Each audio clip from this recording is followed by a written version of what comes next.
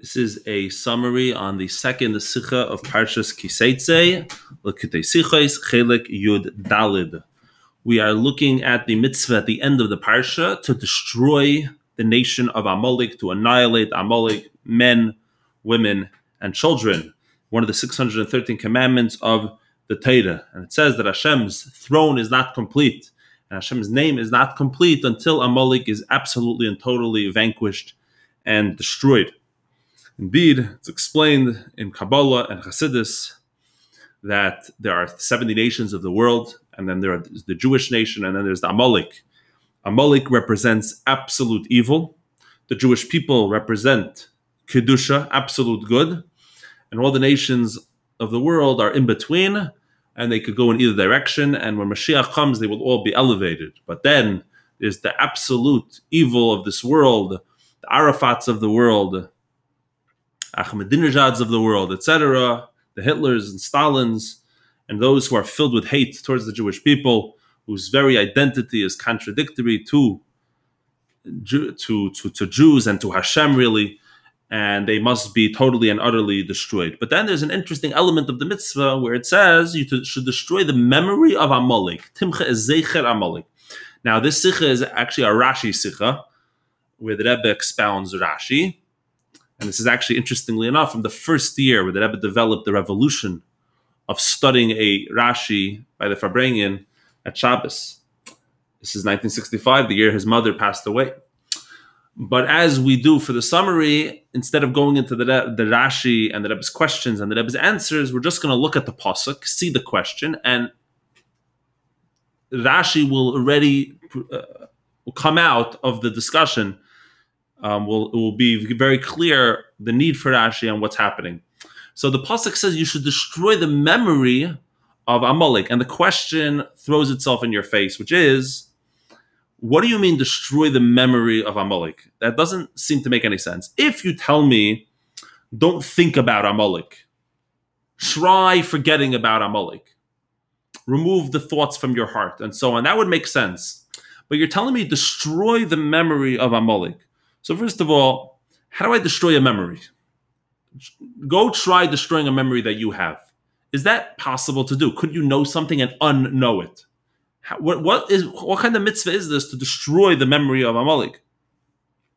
The Gemara says that even sinful things, that there are the Hirir Aveda, thoughts that come into your head, it happens to everyone. The question is, do you accept the thought or do you reject the thought? But the thought coming to your head is not something that can be helped. And furthermore, the mitzvah itself, by fulfilling the mitzvah, you remember Amalek. When you remember this commandment, whenever you study the commandment, you think about Amalek. So what kind of mitzvah is this? What do we mean when we say that there's a mitzvah to destroy the memory of Amalek?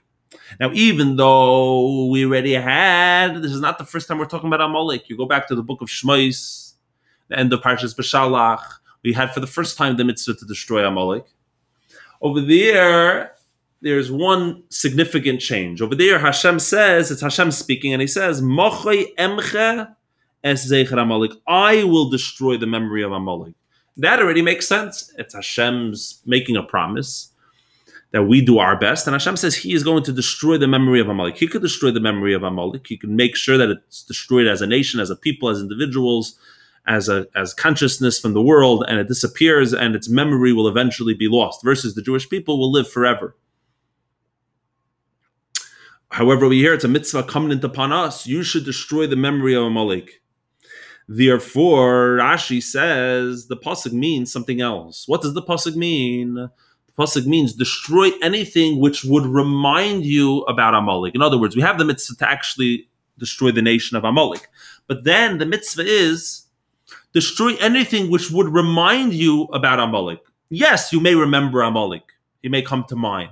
But destroy the memory of Amalek, meaning destroy anything which would recall the memory of Amalek. And therefore, by doing that, therefore you will cause that eventually he will be forgotten from the world, because you've left nothing behind which would remind people about Amalek.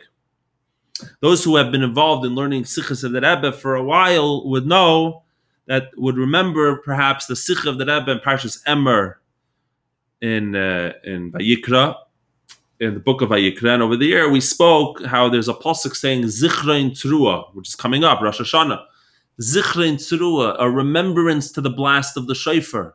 And Rashi learned over there that the Torah is telling us that we should read psukim about the shofar, because the pasuk can't be going on in the midst of the blow shofar for whatever reason, because it doesn't say that and it tells it elsewhere and so on. So what does it mean? It should be a day of remembering the Trua. We ask the question, what do I need to remember for? If I'm blowing the shofar, then I remember it because I'm blowing the shofar. By blowing the shofar, I remember it. What's the mitzvah? So we said the mitzvah is to do things which would remind people. Let's say you weren't blowing the shofar that day. Things which in their core remind you of the blast of the shofar. What are those? Psukim talking about shofars. Over here, we're taking a very extremely similar approach if you study it. We're saying that when the Torah says destroy the memory of Amalek, we're saying destroy anything which would recall the memory of Amalek. And this indeed is actually how we ensure that eventually his name will be destroyed. Okay, so now here's the question though. Rashi says that it only goes on animals. It does not go all the animals, from big to small, all kinds of animals. However, all human beings and all animals, living creatures. However, it's not going on property, not possessions, property. Why not? Now, how Rashi knows this is clear, because the Torah says to destroy Amalek, but it doesn't use the word chedem. By other cities that have to be, and places which have to be completely destroyed, and we had that a few times in the Torah, that they turn places into a chedem. We're told about a city that goes off, that turns into a pagan city, a Jewish city which becomes pagan. You have to destroy the city and make it chedem. Chedem is a much more serious thing. Chedem is you destroy everything, including the property, including everything. Everything is turned into rubble. No possessions, nothing. Over here, it didn't use that word. So therefore, it's clear to Rashi that it's not about the possessions.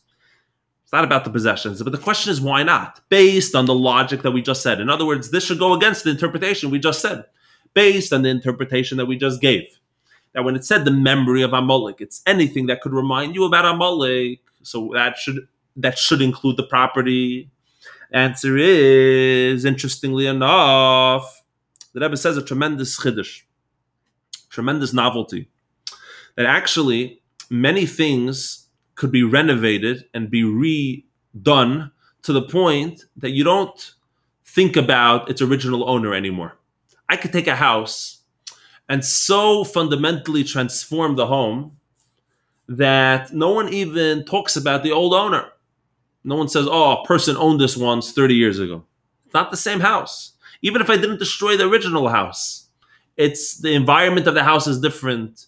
You redo everything. You make it look different. Everyone knows it as your home. It's not an item. It's able to be changed. And of course, with movable items, that's for sure. It can be melted down. All kinds of things can be done, which would fundamentally make it different, that it wouldn't recall the original owner. Versus an animal, you're not allowed to hurt an animal. You're not allowed to really change an animal. So therefore, as long as you're living, and every Jew, it's incumbent upon every Jew to destroy the memory of Amalek. So if you let these animals live, the animals will never really change. And therefore, people will say, this animal belongs to, these were the animals they were raised by. We don't live necessarily in an environment of animals, but people who do, you say, oh, these are the animals of so-and-so. So people will say, these are the animals of Amalek, and that's the problem. The Rebbe takes it further. The Rebbe says that being that these things can be changed, that's why the Rebbe says that even if they're not changed, even without being changed, you do not violate, you don't have to destroy it. Why? Because people will not associate it after a while with the original owner.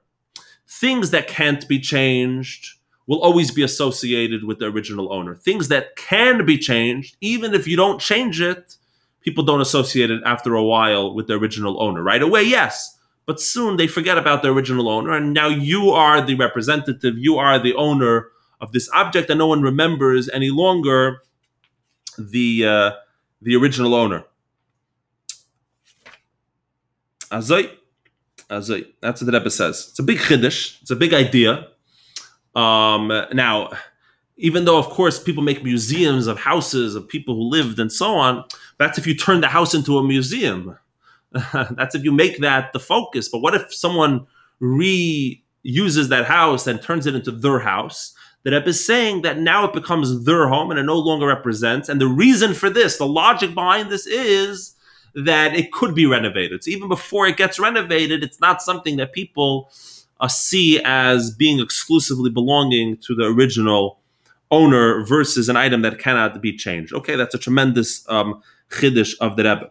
Based on this, we could understand the part of the story of the Megillas Esther. If you go to the story of the Megillas Esther, it says that Haman's house was given to Esther.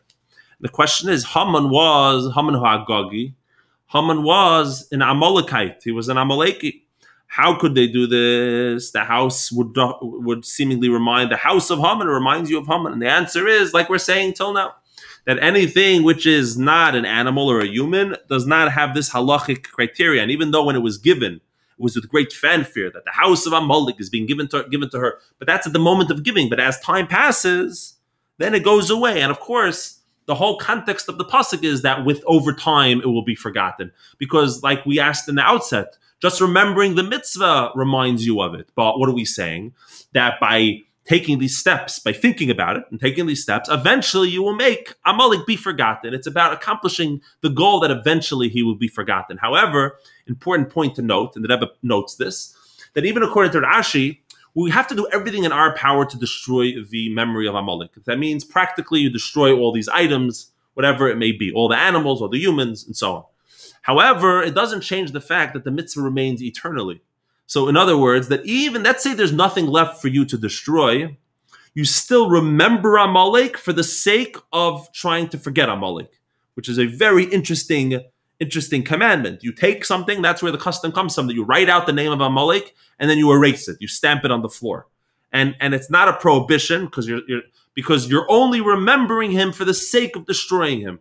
So there's some very interesting paradox which could have very interesting halachic principles elsewhere, right? We know, for example, you're not allowed to express interest in reading books of idolatry. One is not allowed to read the Christian Bible, for example. But what if someone's an anti-missionary? It could be that they're allowed to. They're reading it in order to destroy it. So that's not considered reading it. It could be. Ask your rabbi, and only if you're an anti-missionary person.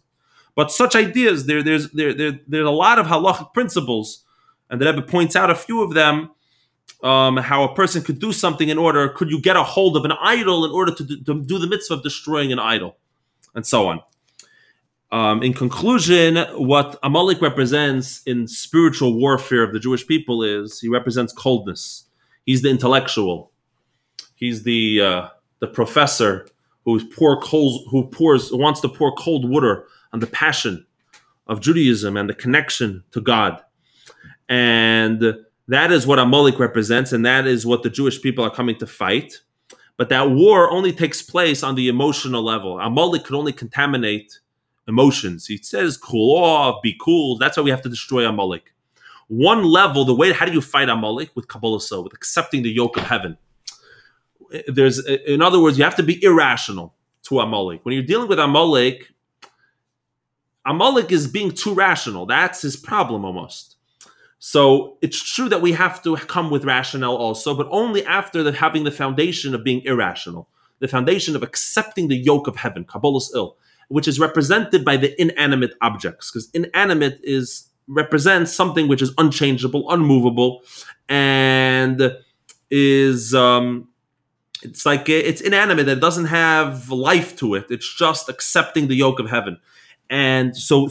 On the level of inanimate, we don't have to destroy it because it can't be contaminated by Amalek. That's where this idea comes from. It can't be contaminated by Amalek. We accept the yoke of heaven, but we destroy everything else that belongs to Amalek, and Hashem's name is once again complete.